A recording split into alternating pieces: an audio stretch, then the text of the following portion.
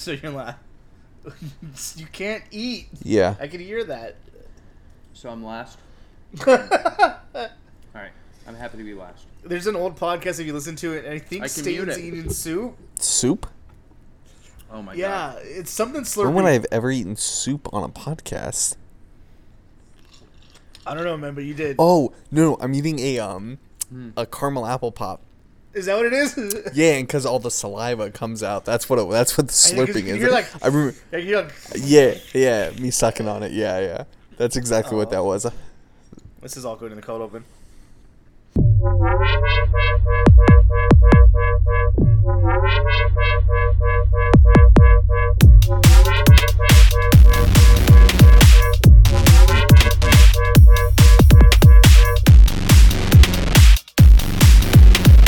This is The Bus. You're listening to Drop the Dice.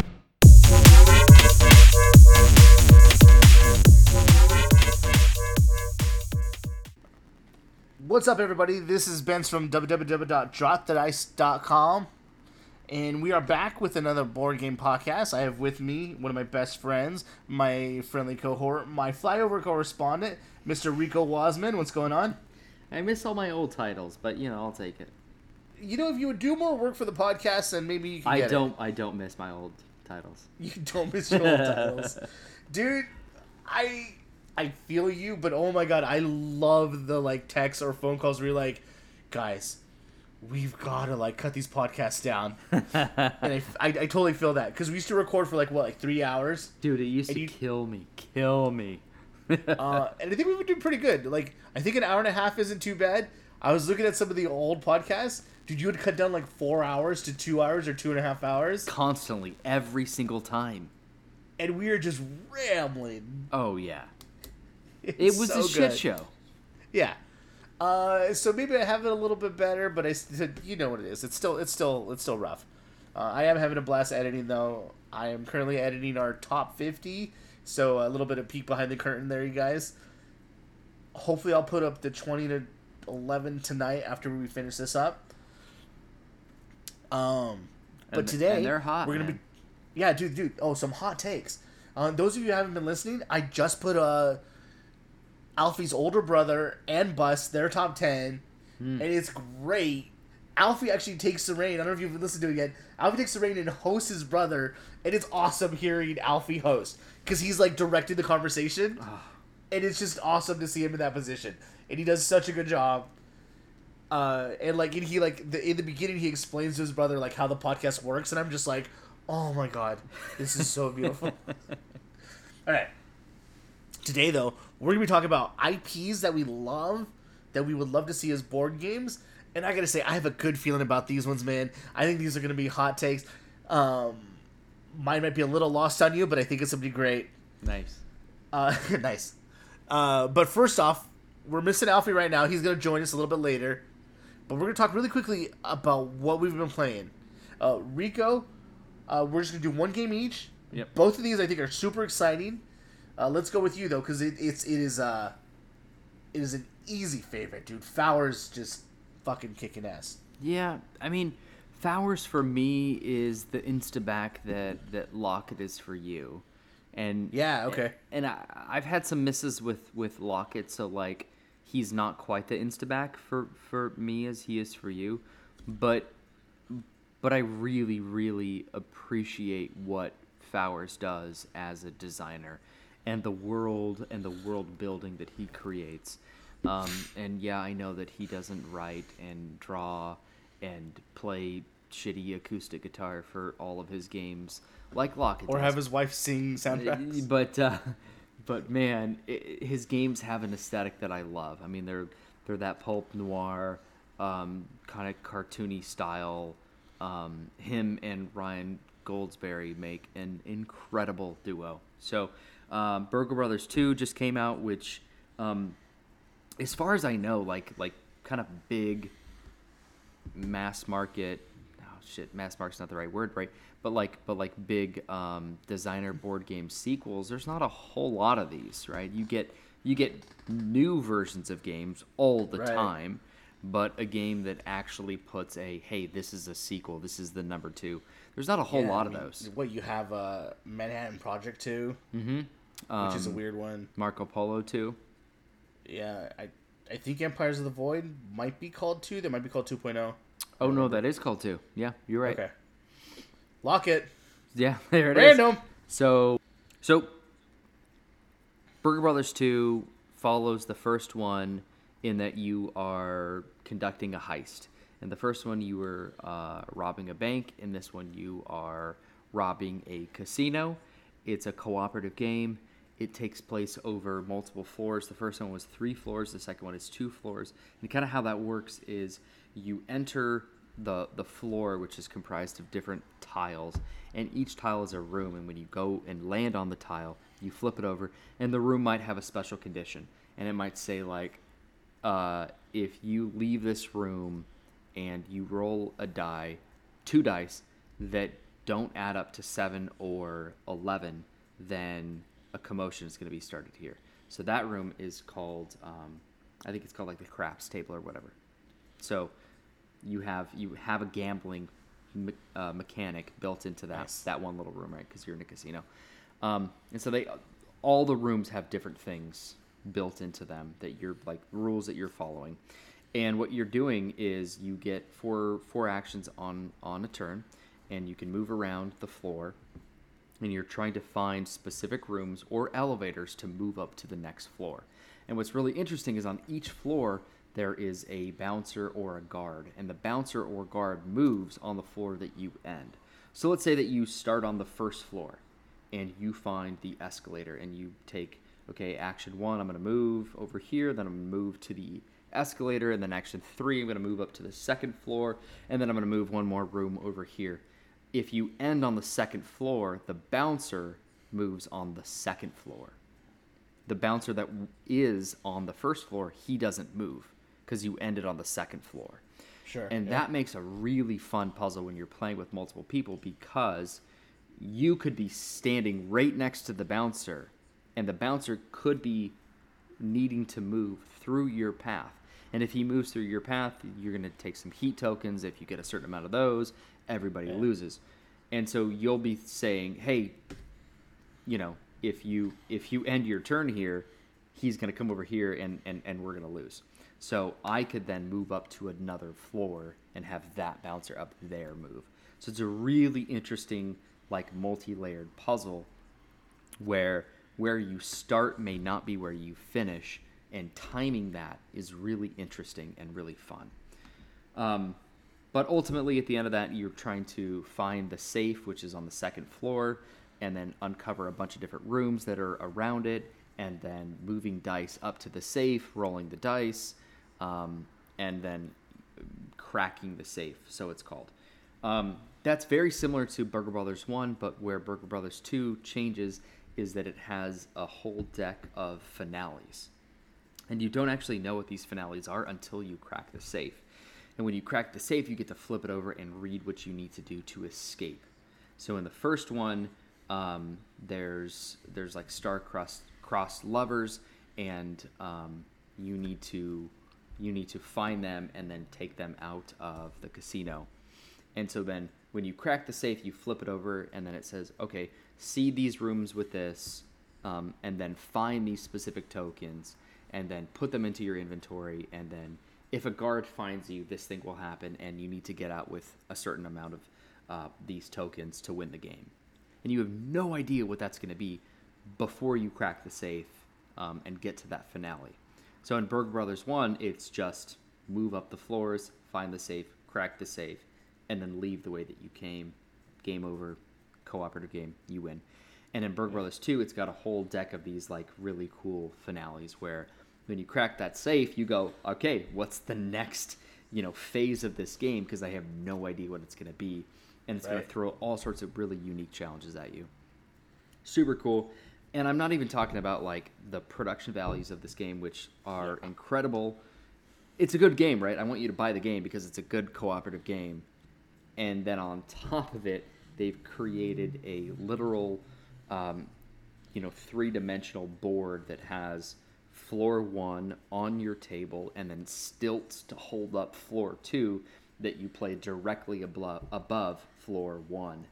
And man, I don't care if you're like, well, it's hard to see certain tiles that are underneath.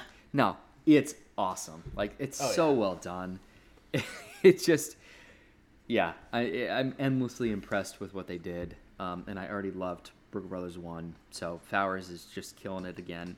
And every person that I have shown Burger Brothers 2 to, I'm like, oh yeah, you think this one's cool. And then I pull out Sabotage, and I open the board, and it turns into a divider, and it's like, these guys are thinking in such unique, creative ways to push the medium forward about not just a game that you're playing, but the experience, the environment, just everything. I again, endlessly impressed. Okay, so that's before we got to mine. I wanted to talk about a little bit about Fowers and what he's doing. Before we get to Sabotage, so he, our first instance was Paperback. Paperback, that was huge. That was huge in your life for a while. Oh yeah, dude, it's I haven't played it in a while, but in terms of like impact, which I wonder if we could do that. I wonder if we could do like games that had like a big impact, but maybe to make our top 50. Because Paperback would be on there, right? Yeah, it absolutely did. It was a deck builder. I played it a ton of times. I've played it with family and you guys and the boys. Like, played it with a bunch of different groups. Paperback was awesome. Again, the same kind of great artwork. Who does the artwork? Because it's the same guy, right? Ryan Goldsberry. Oh, okay, but he designs a little bit too, right? Who's the other designer on Fowers? Jeff Beck. That's it. Okay. Paperback immediately was like, okay, excited about this guy. And then Walkstar was like our grail game for so long. Yeah. And it came on Kickstarter, and it like... And it lives up to the hype, man. It's oh my so god, good. it's... We talked a little bit about real-time games, and boy does Walkstar deliver. It's so much fun. Anytime I brought it out, it's been tense, and there's yelling. It's that same kind of excitement as Fuse. It's this super cool theme of running a Chinese restaurant. It is so much fun. And in the same bundle that came out with Was Now Boarding, which was no pun included, it's Game of the Year, I think in 2018. And like, that's not a miss, man. Like, No. looking back on it, they did not make a mistake. That game is amazing. Right. Even Getaway Driver, which for me suffers from the fact that it's a 2-player game. Yeah. And like, I've gone through 2 phases in my life, or board game life, where I'm stuck at 2 players. When you left, and Z-Man and Bus weren't coming, it was me and Alfie for a couple months. Mm-hmm. And then when everyone left, and it was me and Z-Man for a couple months, dude, we did Charterstone, all of it. Dude, a legacy game that we completed. We did Massive Darkness. Again, campaign game That's completed. impressive. But we did Getaway Driver. So there were 2 points in my life where I was buying 2-player games because I thought, I don't know how long this is going to last. Yeah. Anyway, so I bought Getaway Driver. I played it with Z-Man a couple times. That game was awesome. Yeah. Dude, just again, production value, like throwing down the little pieces. It's so much fun. And you talked again about what I think it made your top 50. It The did. Runaway one. And the recent story that I have for that is that my mom and my sister came here when my brother was staying in town. So there was 4 of us in the same house, and little siblings and I, we were downstairs like watching TV or something and like hanging out, and I looked up and I was like, where's my mom? And my mom was upstairs at my game table playing a game of solitaire by herself, because that's like her thing. She loves to play solitaire. And I came upstairs and was like, hey, like, do you want to play a game with me? And she said yes, and I pulled out Fugitive. Yeah. And I taught her Fugitive, and we played Fugitive like a lot. Like the rest of the trip, she was like, yo, let's do another round. And Nice. And then she left and was like, hey, what's the name of that game? And it just the purity of the design, but also so much credit to the production, to the art, to The everything art that is makes you everything, man. feel like you're doing what that little tiny deduction card game makes you, tells you you're doing. Fowers puts that thought into his games. It's Right. phenomenal. So then you get to Sabotage, which we've talked about on the podcast, but I'm going to say it again, is you bought it at Gen Con, and all of us were drooling over this box. Yeah. And how cool it looked, and how cool the game looked. And we tried to pull it off, but we just couldn't. It was always just too late. We were too tired. I think we managed to play like 1 to 2 medium games a day, and that Yeah. was it. It was mostly lightweight stuff for most of the time. But man, that just always bugged me. And then when I finally got to play Sabotage, I was like, holy shit, this game is it's so cool. That's the best word for it. That game is cool. And it's not that You much know? different than his other games. That's the thing. No, Is like it's the same kind of mentality, same kind of humor. Yep, and it adds just a few extra rules on what you've already come to expect if you Right. play a game like Burger Brothers. And so like it's not revolutionary. You can literally like- pick it up if you've played Yo, almost any of his games, which is amazing. Friend of the podcast, David Turksey, love you, but this is so much more successful than Redacted. Yeah. And it arguably isn't less complicated. That's a difficult teach, Yeah. but it's so cool. And oh my god, when we played, me and Dolby ran out in front. We had this shit, and then Bus and Z-Man fucking railed on us.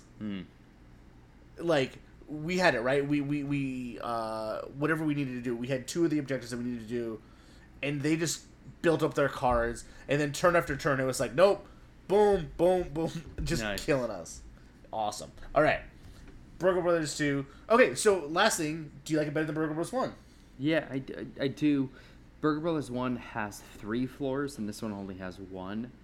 And Two? so I actually really like moving between the floors and deciding when the guards or the bouncers are going to get to deploy. That's probably my favorite puzzle of the game. And so you get a little bit less of that in Burger Brothers 2. But the finales that are in 2 make it a game that you want to go back to. Because number 1 is just a good co-op game, right? And I only want to play the same good co-op game every once in a while. But with 2, it's got 9 unique finales plus another deck of like randomly generated finales. And when you win a game, you unlock a little gear card that makes everybody slightly better for the future ones, or at least more interesting. And like all of that, it makes it a game that I will play probably more than Burger Brothers 1. So Well. yeah, man, I'm here for it. It's excellent. Awesome. So I'm going to talk about Sea of Legends. A big Kickstarter only game. Can you tell me like who designed this game, who produced it? Because like when you texted about this game, I had no idea what you were talking about. So Sea of Legends came out around the time the Sea of Thieves video game was coming out, Okay. and it kind of plays off similar themes. I don't know the designers. I think it's Guildhall Games who made the game. Who made the game? Guildhall or Yeah, I think so. Guildhall's a really good game. So I mean, No, Guildhall the company. Guildhall, yes, is a really good game. Did they not That's make? something different. Okay, all right. Yeah. So what? I What could- I games could- I have could be they wrong. made? I could be You wrong. don't I think these is all first timers as Okay, far as first I can timers. tell. Okay, all right. There you go. Professionalism. On I the mean, podcast. no, that's a good thing, right? That makes me feel like not. No, an it's more of idiot. like I should have done my research before. Well, sure, but I also But don't feel like it's an not idiot Jamie. 'cause It's I not thought- Jamie. It's not Ryan. So I don't know who did design it. Okay. Facts. And it's not Mind Clash. So it's random. Yeah, so it's random. So Sea of Legends, big Kickstarter. Real quick story. I went all in. Forgot to finish up my pledge manager, so to email them, and they were like, "All we got left is the base game." So I got the base game, and I have $30 left in my fucking GameFound account. So it's nice. Which, whatever. It's fine. The base game is fine. Or the base game is great, actually. Because as you'll see in a second here. So the game is you're all different pirate captains. And the whole point of the game is to kind of gain so much infamy. And you do that by a couple different things. You do that by... You can bury gold, which is a really cool mechanic. You can develop enough gold, but then you can go bury it to get VP, which I think is super cool. That's cool. You're literally just buying VP, but that idea that you're burying treasure is fun. You can beat other players to get VP, but that's not a really good idea. It's not economically viable. But you can beat NPCs and get more VP, depending on which NPC you beat. You can hire more crew, and for every crew... whenever your crew reaches a value of 10, you'll get another point of infamy. So when you recruit crew, like maybe one crew costs two coins, another guy costs 7 coins. So like that, it's that. As you recruit more, boom. But you need a big enough ship too to house that crew. And at first you can only house 4 crew. But if you get a bigger ship, maybe you can house 5 or 6, which is pretty fun. You can get infamy by doing different events. I forgot what the other ways of doing it are, but it's essentially what it is. This has an app component to it. How does that work? Yes. So you can get... Oh, that's the other way. You can get infamy by doing different adventures. You go on adventures by like... So in the game, you're a pirate captain, and you have a lover and a nemesis. Naturally. And you can take 3 different adventures. You have 3 different adventure tokens around the board. So if you're on that spot of your lover, you can take the lover adventure, and that'll create a better strong bond with your lover, and that gives you more abilities. If you're on your spot, you can take captain adventures, and that'll do stuff like probably give you more VP or more coins or more crew or whatever. If you're on your nemesis and you take those adventure spots, that makes your nemesis weaker. And if you can finish his adventure, you can get rid of your nemesis completely. And your nemesis, whenever you go on challenges, is there to like remove dice, turn dice to a different phase, tell you not to roll certain dice, or just be like, oh, automatic fail on this roll. Sounds like a real McCastle. Yeah. And it's super fun, dude. It's so much fun. And one of the things that's so interesting about the game, so one of the games is beautifully produced. You have all these awesome minis. God, can you imagine if you had the deluxe? Fuck you. The deluxe just comes with more expansions. I don't have metal coins, which is really annoying. We had to use Seafall coins. What's really cool about the game is it has NPCs. It has 3 NPCs. Okay. One of them is always the Spanish Armada, which are these collection of ships that essentially drive around, and if they go into your spot, you just have to fight them. They can't win. But then there's 2 other NPCs. And in the game that I have, I think I have 4 factions, but I think there's 6 total. Those people can win the game. So the ones that we played with were the undead, and what they do is they spawn at different locations, and if they develop enough of them, they turn into this giant skeleton and essentially infect the location. If they infect enough locations, they win the game. The other one we played with was the merfolk, and when you play with the merfolk, you drop relics on the corners of the board. The merfolk all kind of spawn in the center, and then they like fly to the corners to try and find those relics. Mm-hmm. And once they get all 4 relics, they'll win the game and summon this crazy thing. That's cool. So you have this like... Okay. It's not so co-op. Question, why this game over Seafall, which you have been praising again? Well, this one's not Legacy. It's one and done. Is it campaign? It's always one and done? It's just one and done. Huh. Okay. Which is really cool. So it's a cool story game. It's like first to, I think, 10 or so, which isn't that long. We played it twice in one night. Like, it was super fun. It's super fun. It's super easy to jump in. Dude, anytime there's stories, like, it's just, I feel like that's kryptonite for Drop the Dice. Yeah. We all love it. Like, at the That's end why of I it, was same thing wondering like any other thing. You're like, oh, what do you do? And you make the decision, and you fucking roll dice, and Yeah. it's awesome. I mean, you But make the fun of NPC everyone when they suck at it. Totally. Yeah, dude. But like the NPCs in this game are done so well. Like they act so well. They like It's not like overbearing or no, burdensome to and play like them. it's That super sounds fun. really, really cool. So like, and it's really cool. Like they can, not only do they act really cool, but like when the NPCs beat each other, so whenever you beat someone, you get a reward. There's a reward on the bottom of their cards that says like if you beat this person, you get like either 12 coins or like a VP or whatever.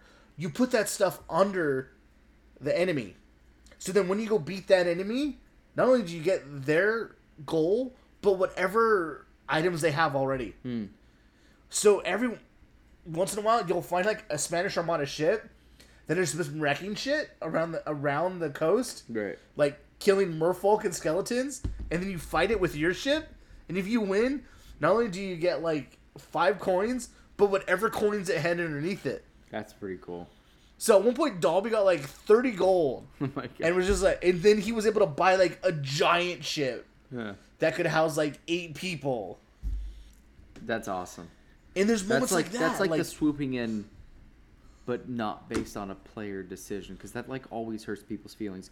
Right? That's the classic why you would avoid a 3-player skirmish game, because 2 players are gonna fight each other, and then one player kills the other, and then the third player, who is at maximum health, comes in and kills the other guy, and like it's not fun because it's so predictable, right? But like if and you're the doing best that part- against an NPC, then everybody is trying to get to the NPC first because they've got so much to give. Oh, right, That's but, nice, But the man. best part is like that didn't lead him to win. yeah. Like that might have not been the best part. He could have done something else to try and get VP because I won that game by not. I didn't do any of that. yeah. I never went after like, oh, I'm gonna go after that to give me a bunch of gold. I just was playing my game. And like I love that. Yeah. You know, I sounds feel really like- good, man. Yeah, it was a lot of fun. A lot better than I thought it was gonna be.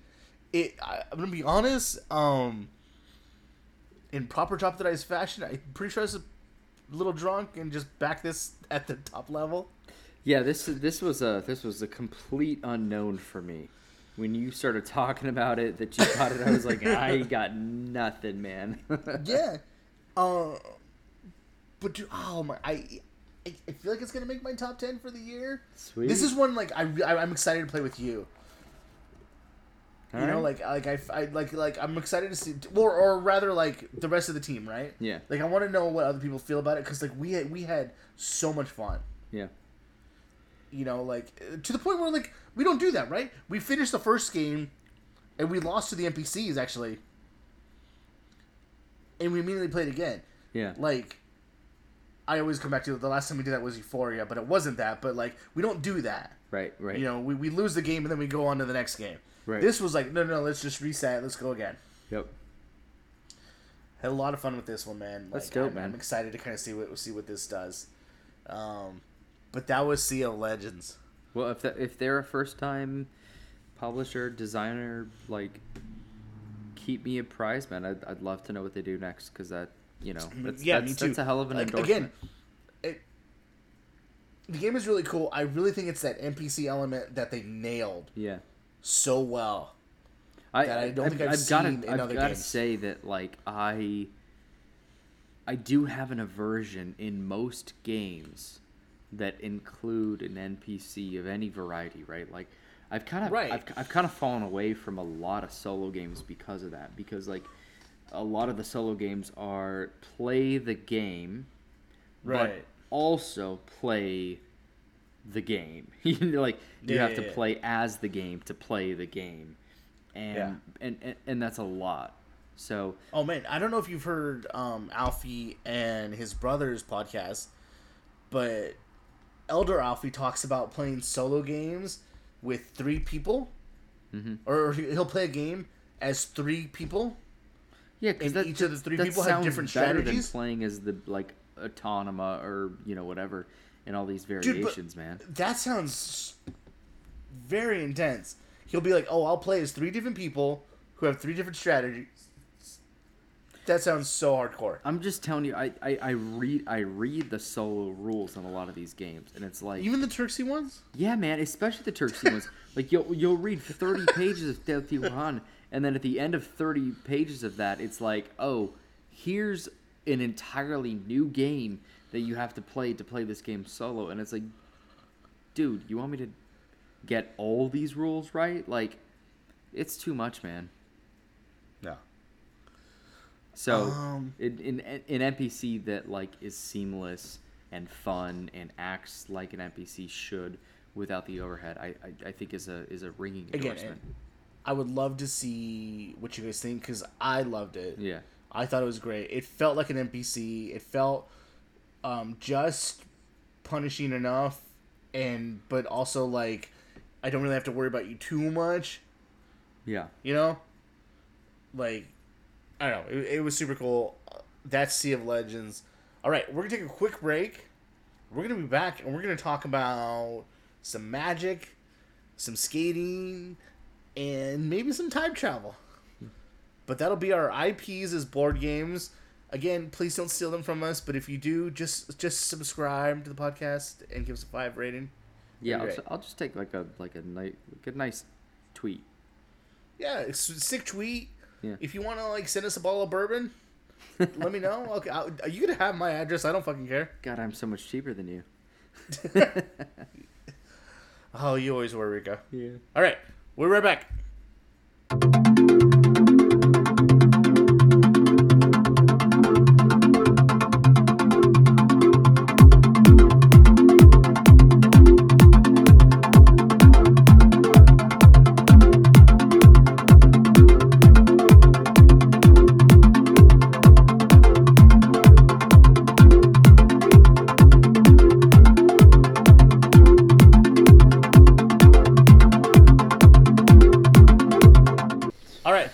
We're back, and we're going to be talking about different IPs that we wish were made into board game. We are lucky enough to have Alfie join us for this part. Alfie, welcome back to the podcast. Cheers. What's going on, everybody? So I'm excited to hear what you guys got to talk about. But first, I'm going to talk about something very dear to my heart. You guys know this because me and Rico have been chronicling the era of Lost, and I would love to see Lost turn into a board. So, I had a couple of That'd be ideas with sick. this, and one of the first thing that comes to mind is that if you're trying to encapsulate the entirety of the series, is the game would be too unwieldy, or not successful. I don't think you could do it. Yeah. I think you're right. So you're gonna have a full game that's just about the smoke monster. Right. Exactly. Yeah. So I immediately, well, not immediately, it took me a while, but I got to, okay, what if it's scenario based? Like Ooh. Perseverance. Yeah, so so one game will be that, trying to find out information about the smoke monster. One of them would be trying to find Jacob's cabin. Right. One of them might be trying to build a ship and escape. One I don't could know. be decoding like the code from the The book. French lady's message. Exactly. Yeah, right, Yeah, yeah. exactly. It's like, aside from mining the show, utilizing Lost as a setting, you have a million scenarios that you can do. So you just have expansion after expansion. Anyway, so scenario based. So after playing the what's it called? The Initiative? That's Knizia's latest game. No, that's Yeah. oh yeah. Corey Knizia. Kinesius. So in the Initiative, which like the board part of it plays a lot like Clue, but then you're trying to like decode certain codes and puzzles. That to me has like opened up possibilities for what you could do with scenario based things.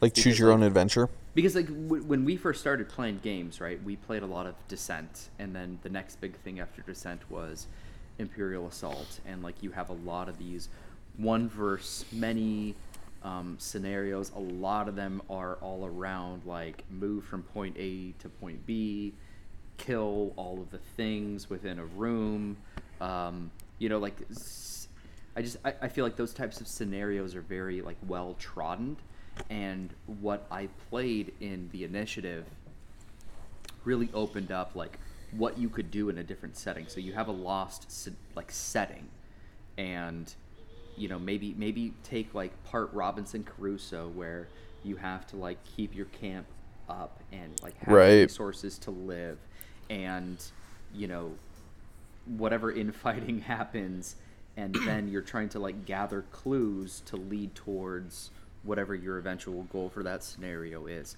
It's like melding those two things together. I could see that working really well. So you got it exactly right. Yeah. So I've been struggling back and forth with, okay, how much is it survival? Because I think some of that should be there. Yeah. I think the game should be very much about gathering resources and building shelter or weapons or whatever, because I think that needs to be there. But then other part of the game needs to be kind of this exploration, this kind of objective-based game. So with each scenario, I think there would be maybe 6 objectives, and that would kind of be the timer for the game. Once those objectives are done, I think that game is over. And I haven't figured out if it's like a VP thing, so whoever has the most VP at the end of the game, or whoever just hits that last objective. Yeah. I like too with that. It's funny, Rico, when you're talking about that, because what you said was exactly what I was picturing. Once you said scenario based, was some sort of through line throughout the whole thing.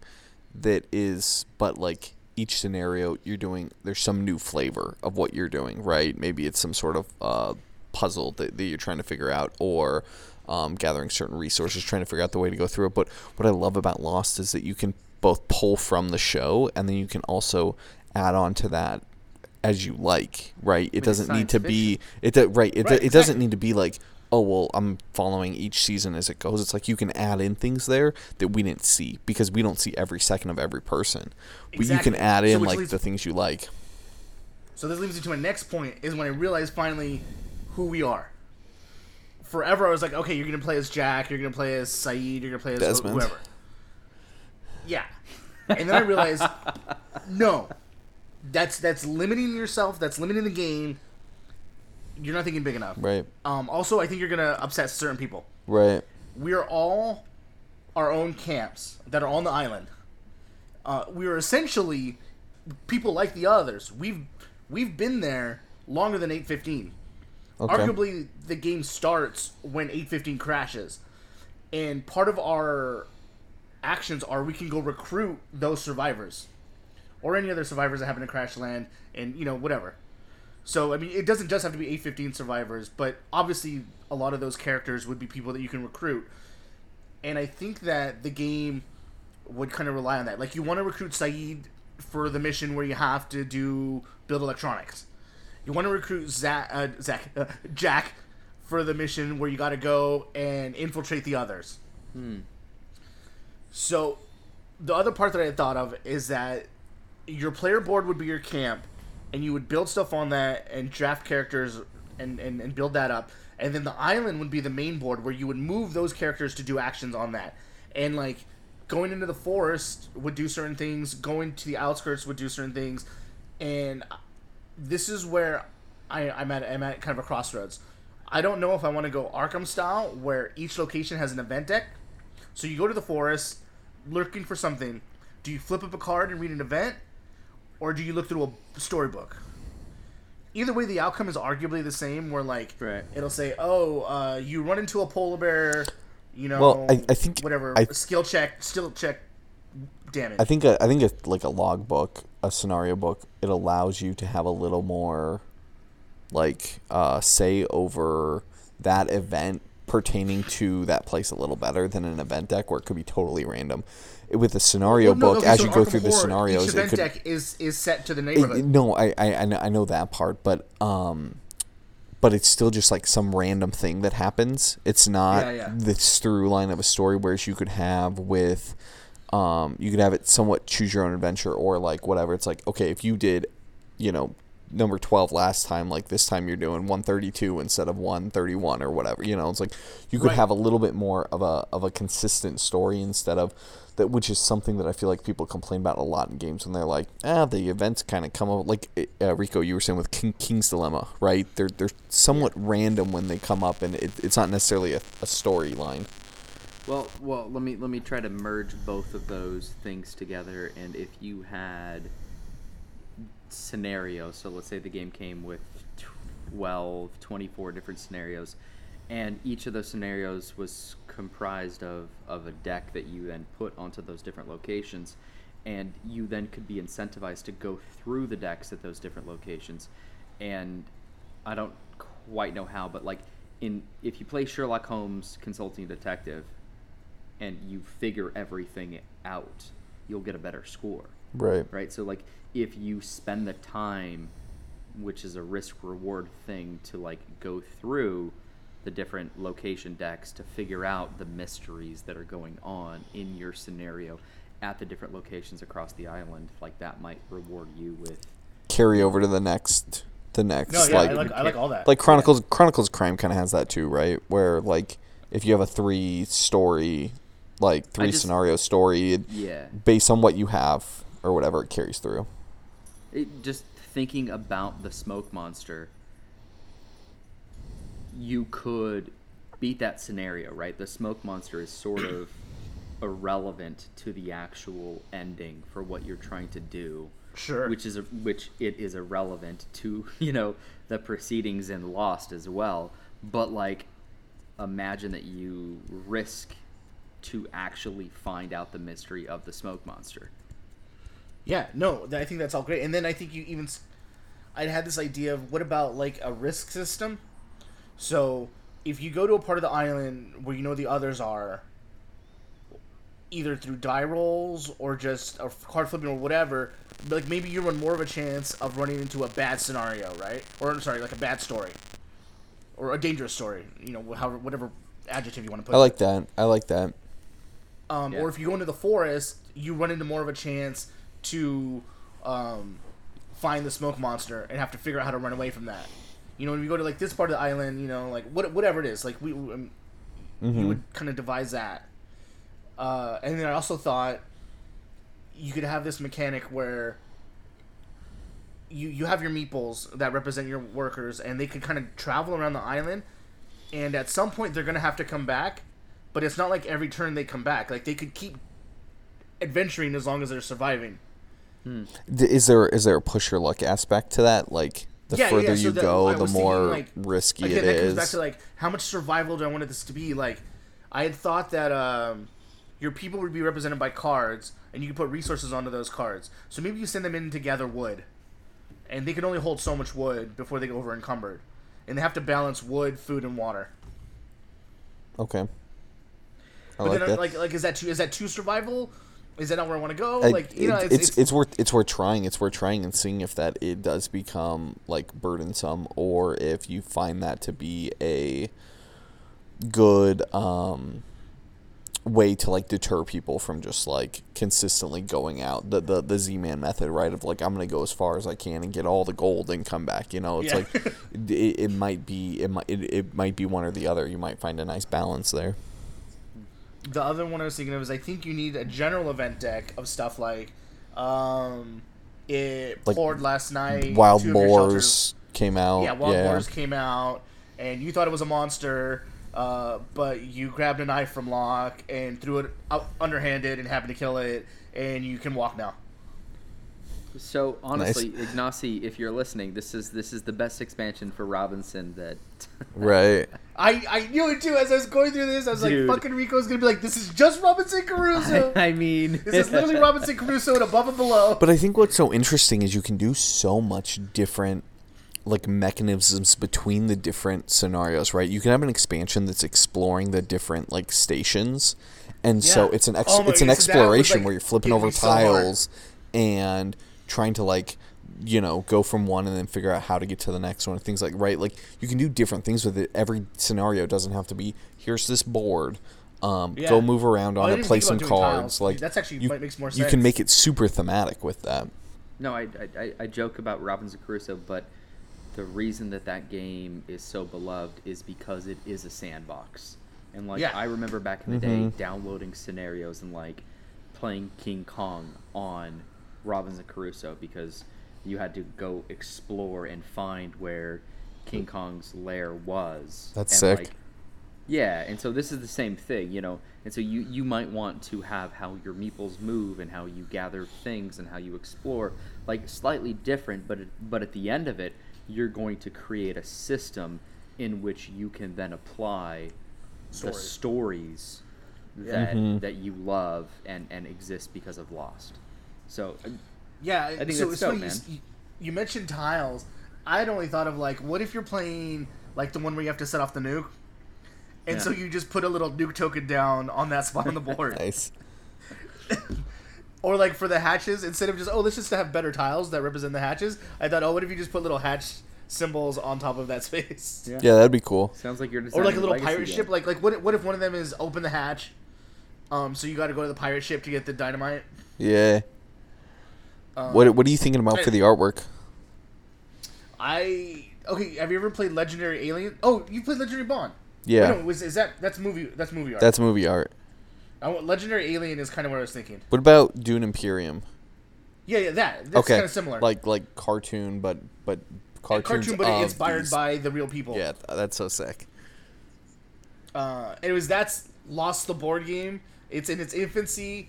I doubt anybody would steal it because I'm assuming that the copyrights are all over the place. Yeah.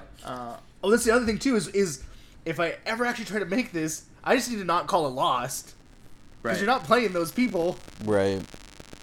Right? Instead of the others, they could be the randoms. Well, you could probably call them the others and then just give the other people different names, like the doctor and the physicist. And Zach instead of Jack. The rock star. Black instead of... Naeed. Yeah. Boyer. Okay. Alfie, what game do you got coming up? The first idea I ever had with a Harry Potter game was an area control game that's truly like you're trying to get influence from the different like factions of different areas. Like you want influence from like Hogwarts, you want influence from certain departments in the Ministry or things like that. I don't know if it's you're trying to become Minister of Magic or if it's it's like Death Eaters, like you're like these different like wizard groups vying for power of the country or whatever. You're going to Diagon Alley to get different things. But I wanted it to be something where you're just trying to, and I don't gather enough votes to be voted the best. Right. Something that's you're trying to garner influence from these different groups or whatever. That was the first thought I ever had with one of these games, and I almost pictured like that Godfather game that I didn't really enjoy that much, but I liked some of what was going on there. So it's like take some of that. So that's closer to like Argent, and further away from an area control game like Rising Sun. Well, I would say it's like Argent only in the end game. Sure. Okay. But I don't know how you get that influence. I don't know if it's... it would probably be some sort of worker placement, probably, where you go to... That's why you say Godfather, right? Right. Because your influence is represented by how much of the area you control. Right. It would be like that instead of Argent, where it's kind of like, at the end of the game, it's how much stuff do you just have? That is easier. It would be on the board, you would be seeing... like Bence is controlling Hogwarts right now, and or whatever. But I would want it to be more than just like an ethno style, like a base area control. I'd want it to have a little more going on there to make it a little more thematic. So that was my first idea. It's very rudimentary. My second idea, though, I really like this idea. Okay. But you're student at Hogwarts, and you go. And there's two phases to each round. The first is you go to the different classrooms, getting like more powerful in the different types of like transfiguration charms, things like that. And the second part is a dueling club, where you go and you have cards. You have cards that you pick, so it's somewhat deck building. But when you go to transfiguration, you can get like certain spells or whatever. And then at the end of the round, you duel with different people. And in doing that, you both just play a card at the same time. And the card's going to have the like Fury of Dracula or the rock, paper, scissors type effect. And there might be more. There might be like 5 symbols. And the more powerful you are in one class, the more you've gone to that one, the better like spells you can have. And so Like divination might be something like they have to tell you one of the icons that their spell's going to have. Potions is going to allow you to heal in between your rounds or whatever, and so you do this little dueling thing until someone's like out of health or whatever, knocked out, and then the next round's like you go back to class the next day or whatever. And so it's like I just, this is the one that sticks in my mind. I think you need to stop talking. You are because two we gotta make for that two. Game.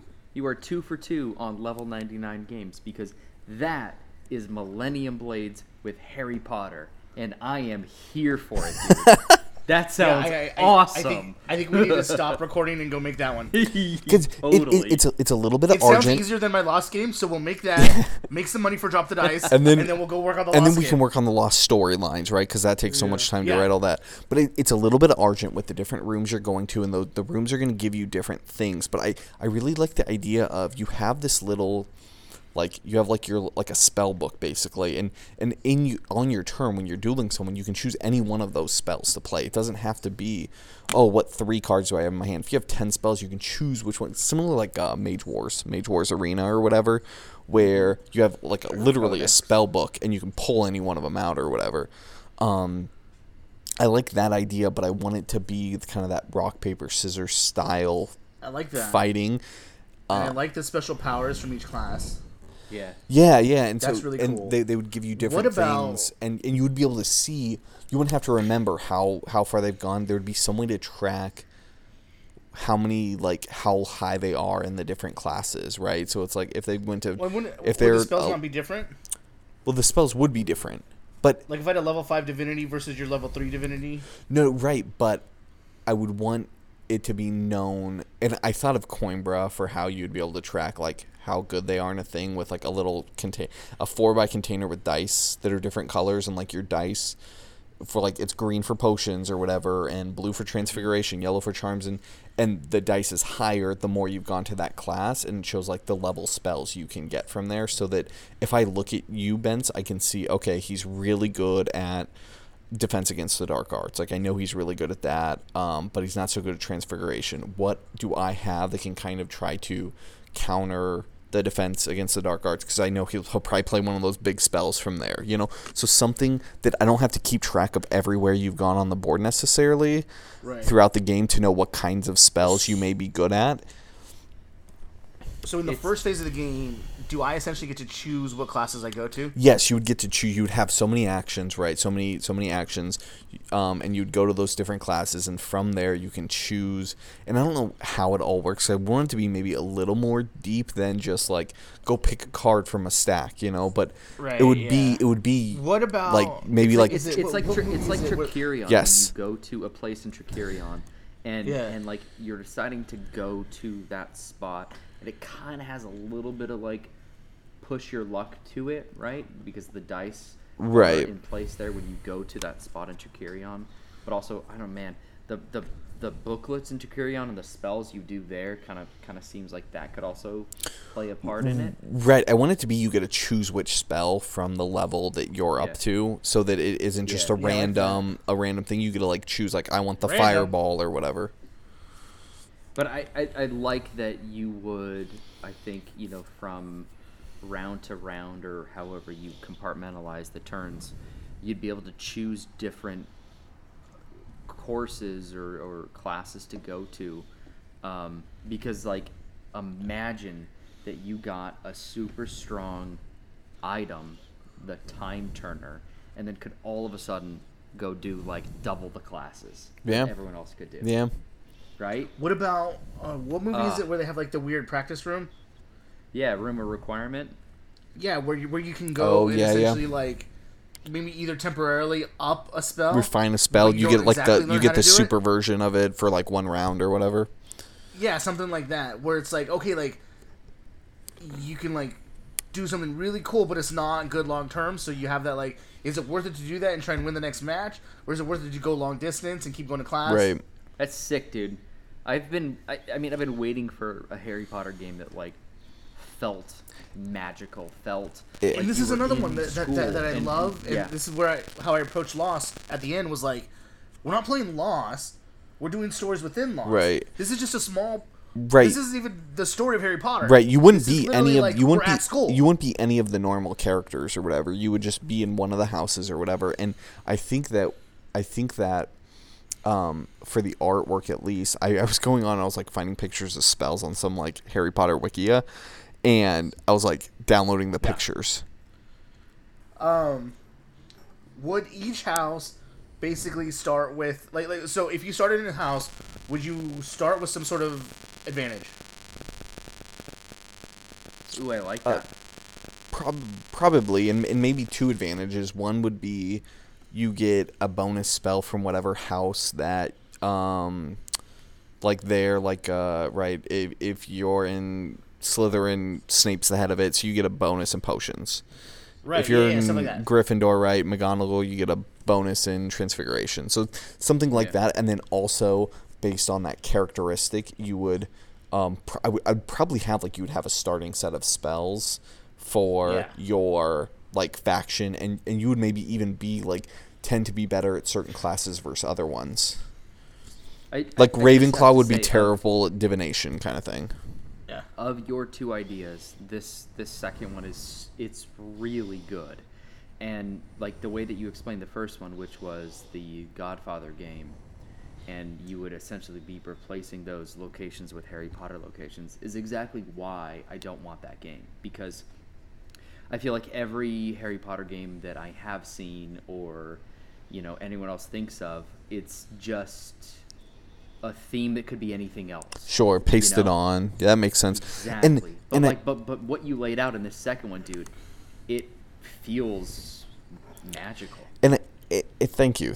And that's another one. If we make that, let's just not call it Harry Potter. Well, that was the other thing I was thinking about, was like to get that IP would be really hard. But if you just made some wizard school like Argent, right? Argent is this totally new world. We can make a brand new world, create all these fake spells based on whatever. And you have the School of Rico, the School of Bans, the School of Bus. People would know. Yeah. All 400 people. That's a sick idea, dude. Thanks, guys. Yeah, that is awesome. I appreciate that. We'll have to work on it. I think about it sometimes when I'm running. Oh, so I do the past 2 weeks. This is all I've been doing at work. Like anytime I have a free moment, I literally wrote down notes at the bridge the other night. I've like written down stuff for the past like year and a half, almost 2 years at this point. I've like kind of like written down whenever something comes to mind, of I see something in a game or there's something that just comes to my mind with that. I always I'll write it down or whatever to make sure that I remember, because I mean I don't know if I'm ever gonna design a game, but if I did, it would be that one. Yeah. All right, Rico, arguably with the most fleshed out design. Real quick, hold on 1 second. Yeah.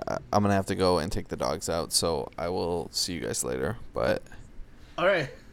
Alfie, that was awesome. I know. Way to blow your load and leave. I know. But I look forward to hearing the podcast, Rico, to see what you have more, because I've read the Skate Hero stuff, so. You've read my rules and you haven't given me any feedback. I haven't gotten to play it yet, so. I'll play it and I'll give you some feedback. I promise. Right. Alfie, make a tabletop implementation of it. I'll try to figure out how to do that. Or sorry, tabletop. All right, love you guys. Later, man. Bye. All right, what do we got? Well, I mean, I guess the genesis of this is my brother Ryan stayed with me for about 2 months this year in Nashville, which was dope because he was doing online learning, and he just had to log on every day at 9 a.m. And kind of fuck around on some online learning. And outside of school, I took him to a bunch of skate parks. There's a bunch here in Nashville. He was skating constantly, and I think that was like the main source of his enjoyment while he was here, because he can't really do that in Arizona. Like, they've got a skate park that's like pretty far away. So he does a lot of skating, like in the front, in the front yard or whatever. And so we kind of were talking about like games, and he was like, "Man, skating is awesome. It'd be cool to do a skating game." And I was like, "Well, how would that work?" And we kind of like fleshed it out together. And what we came up with, I think, is pretty cool. So I guess to answer your prompt of like what IP, it's kind of the same thing as Alfie, where I think the IP is like really impossible to get and far-fetched, right? Which is Tony Hawk, and I would love for this idea to become the licensed Tony Hawk Pro Skater dice game. But even if that doesn't happen, I could just see this being a skateboarding game because, honestly, in the vast realm of games that we have and the different themes that are there, I mean, I have so many board games on my shelf, not to mention how many exist just about alcohol and, wine and beer and this. But I have none about skateboarding. Dude, me and you both have a game about spray painting. Spray painting, exactly. And graffiti. Yeah. I mean, there's so many themes, and it's insane that this is not a theme that there's a game for. It's not even like, oh, we don't own that game. Like, I can't even think of a game that has this. Yeah, there's games about bicycling. What game is that? Oh, Flamme Rouge, which I have on my shelf. Okay, so this is a skateboarding game, and how we apply the mechanics to the theme is you will have 2 dice, and you'll roll those 2 dice, and the directions on the dice will indicate the trick that you can land. So there's a lot of games. I've been obsessed with Cubitos for the last couple of months, and that game you start with 9 dice, and by the end of the game you're rolling 17, 18, 19 dice at a time. The feeling of doing that is amazing. But this game will not scale that way. It will scale more so like Dice Forge, where you always have 2 dice, because the 2 dice represent the 2 feet, and you're skateboarding. And so you roll your 2 dice, and your front foot does something, and your back foot does another thing. They each go in 2 different directions, and depending on the combination of those directions, you land a different trick. So just thematically, that really fits, I think.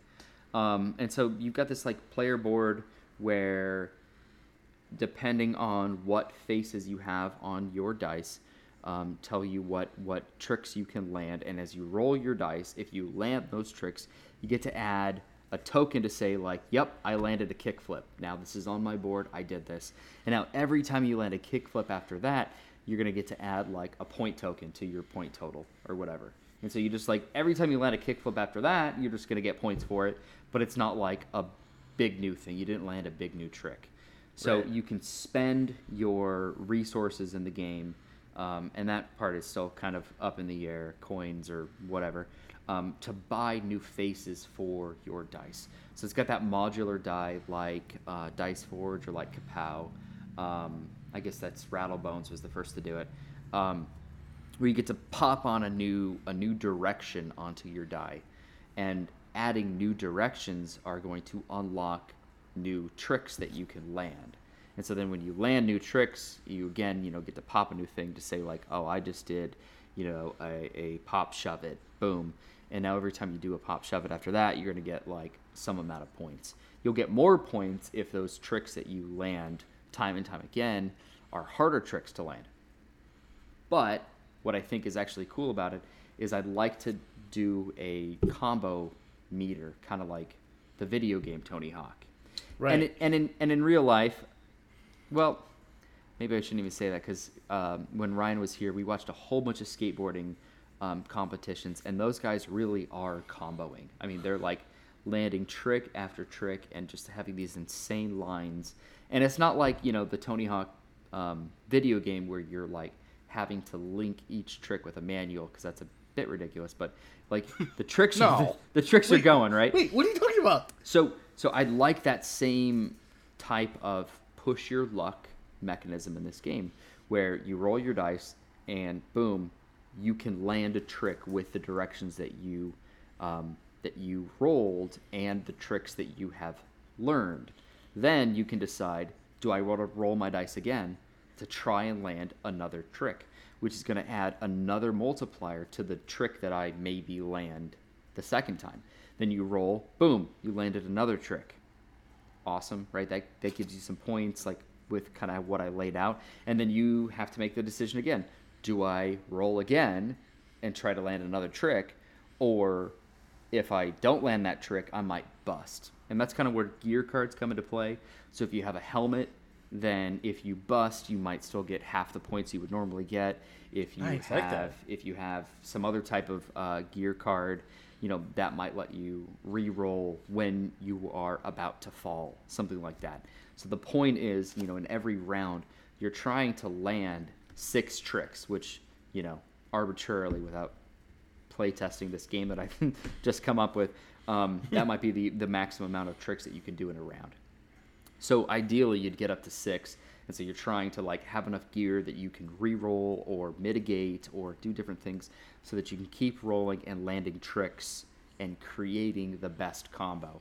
And each game, you would be at a different location, some different skating location, and every 3 rounds or so you'd have a skating competition. But each location would have a location-based combo. And so if you were in, Marseille, it would say, hey, there's this statue there that's really famous for, grinding over the head of the statue. And so to land the location bonus there, you're going to need to do an ollie and then a front side board slide, then a kick flip into a, something else or whatever, right? It's going to have that full combo, and you have to land perfectly that combo to get the location bonus for it. And so that kind of might guide what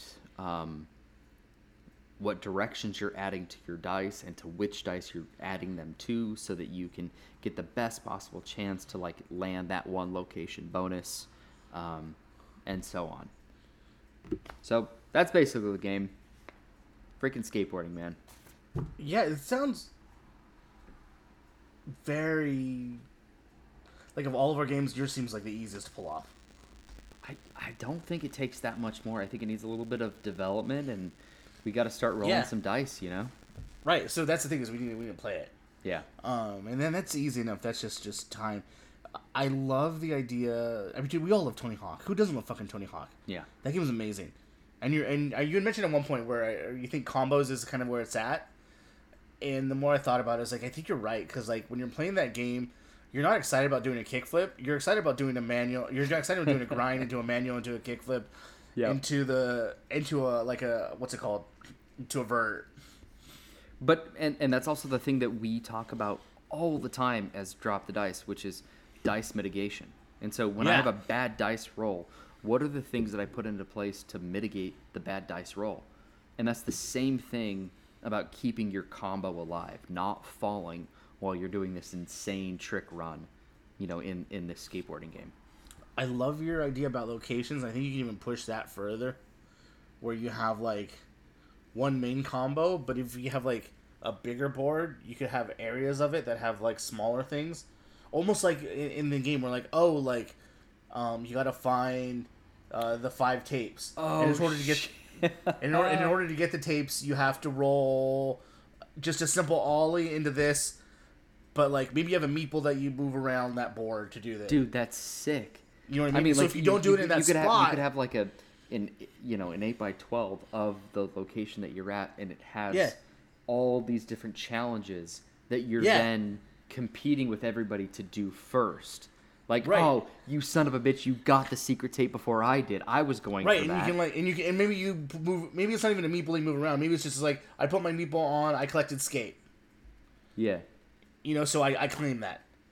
And you can even have runs, right? Like you talk about. So we're playing, and you have a run, and your run goes until you crap out. And shit, in my run I got a lot of points, but maybe I didn't do anything. Yeah. Or maybe I didn't get a whole lot of points, but I did grab the secret tape, and at the end of this one, I think that is cool. I think you can work that in. And that's just more replayability, right? Yeah. Also, that's more ways to expand the game. That's the only thing I think about, is that I feel at some point rolling directions would get tiring. Maybe. I do have... Because there's a difference between doing that and your fingers doing these insane movements. Right.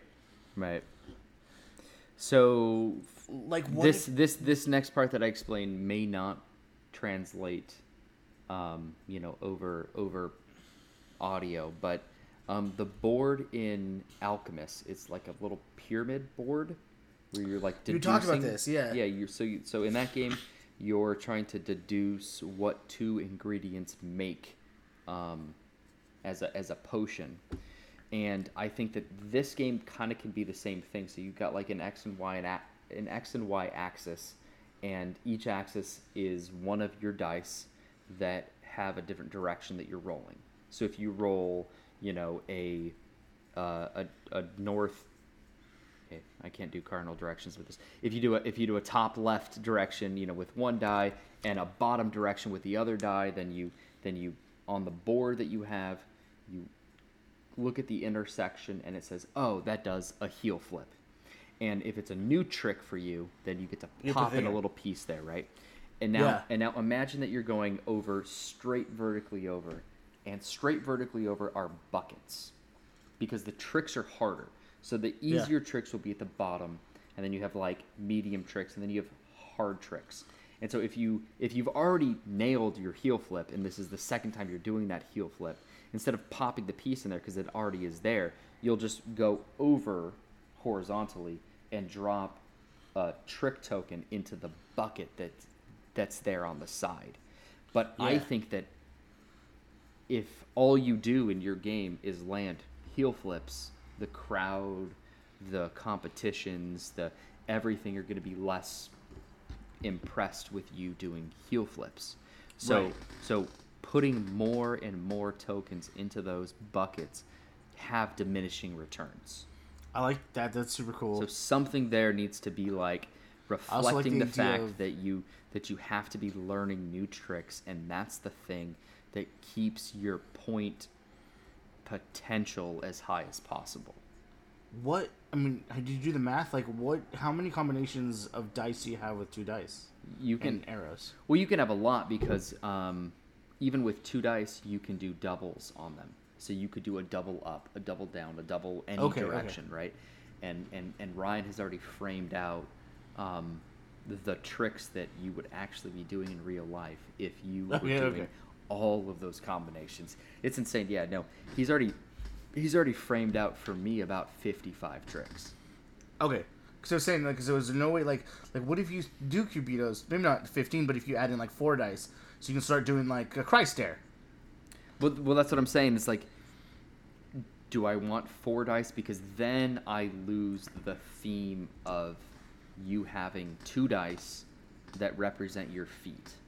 Yeah, that's true. Right? And so so you have to I think just do stick with that. No, that's creative, good. That's good. More creative dice faces. But it's also a high risk reward, because to do a Christ Dare, you need a double up, right? Yeah. And then you need, I'm not sure what on the other die. But there may not be may not be that. I want to say it's northwest. Yeah, perfect. But there may not be that many tricks that use either of those 2 independent dice faces.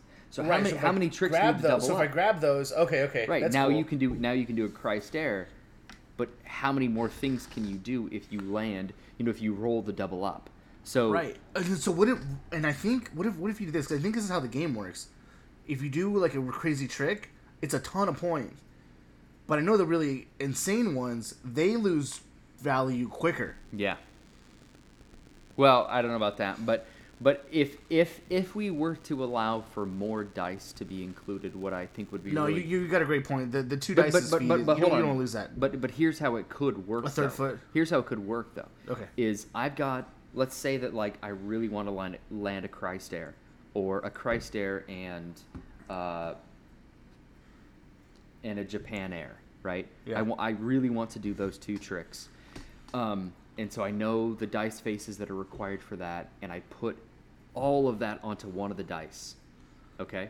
But then I could have a 3rd die that has different faces, so that I can do, double kick flips and double heel flips and this and that, right? And so every time that I roll, I get to choose which of my dice I want to roll. roll. Okay. And I'm always That's rolling cool. 2, but I have dice that are like you have the option specialized in this is my Christ Air die, and this is my kickflip die, and like etc. And so I pick the 2 up that I want, and I roll them. Did I land it? Did it fit the the location combo that I'm going for?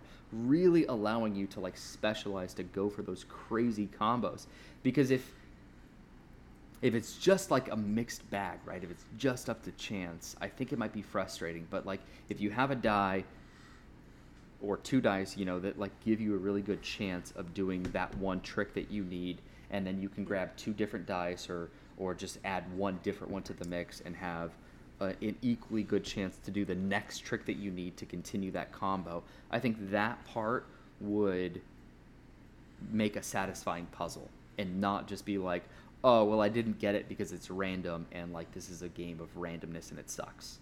So you could have multiple dice, building them all up, and then saying, okay, I'll roll these 2 dice and hope to get this trick, and then these 2 dice to do this one, and like and kind of build that up. I think that could be pretty satisfying.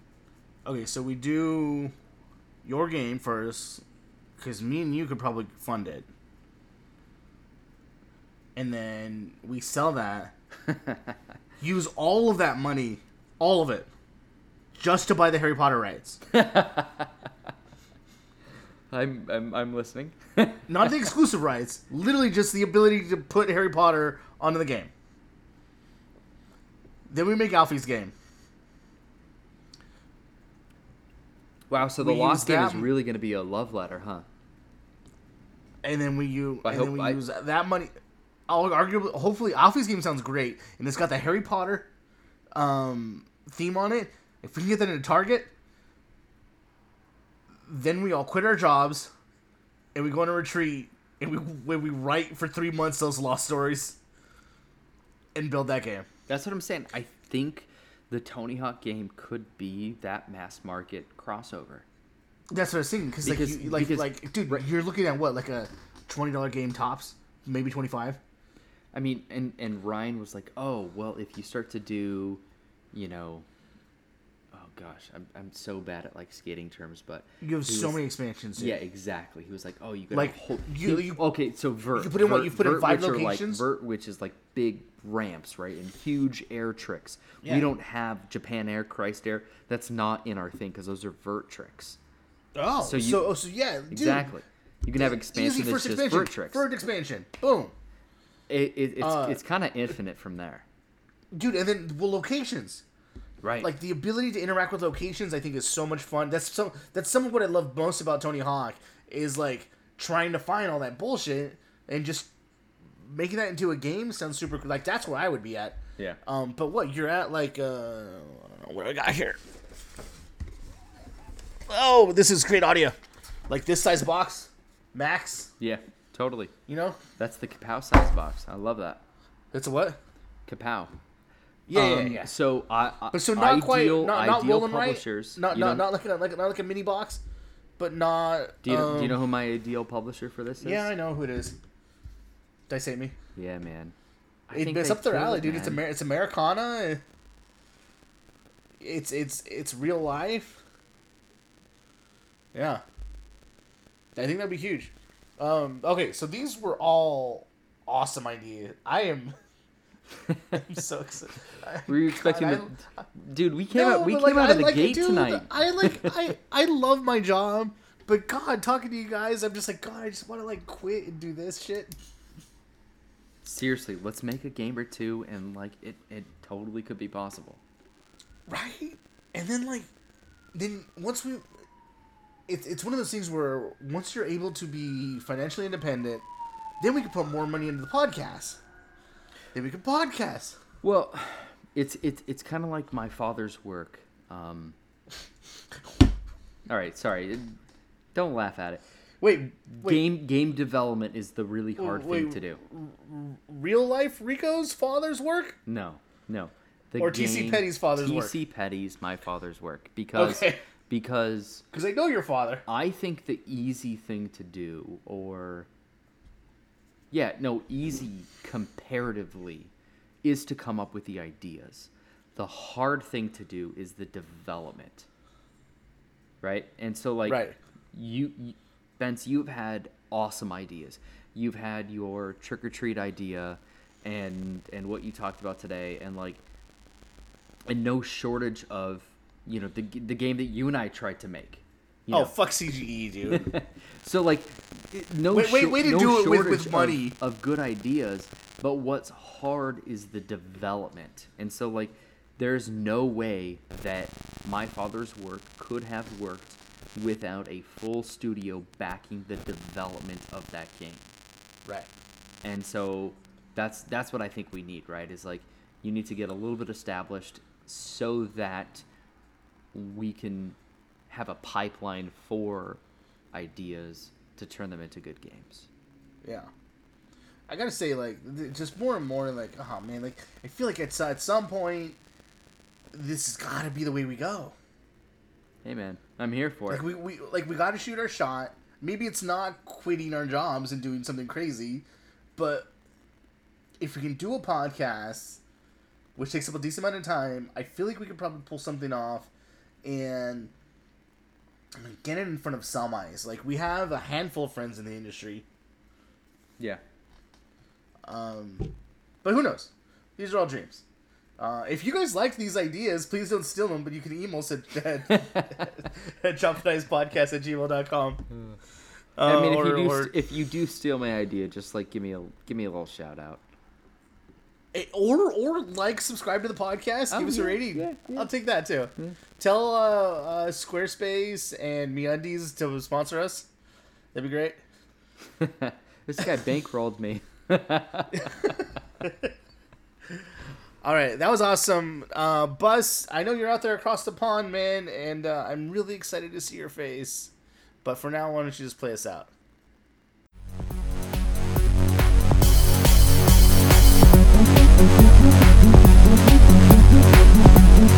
Hope you enjoyed this episode of Drop the Dice. We'll see you next week.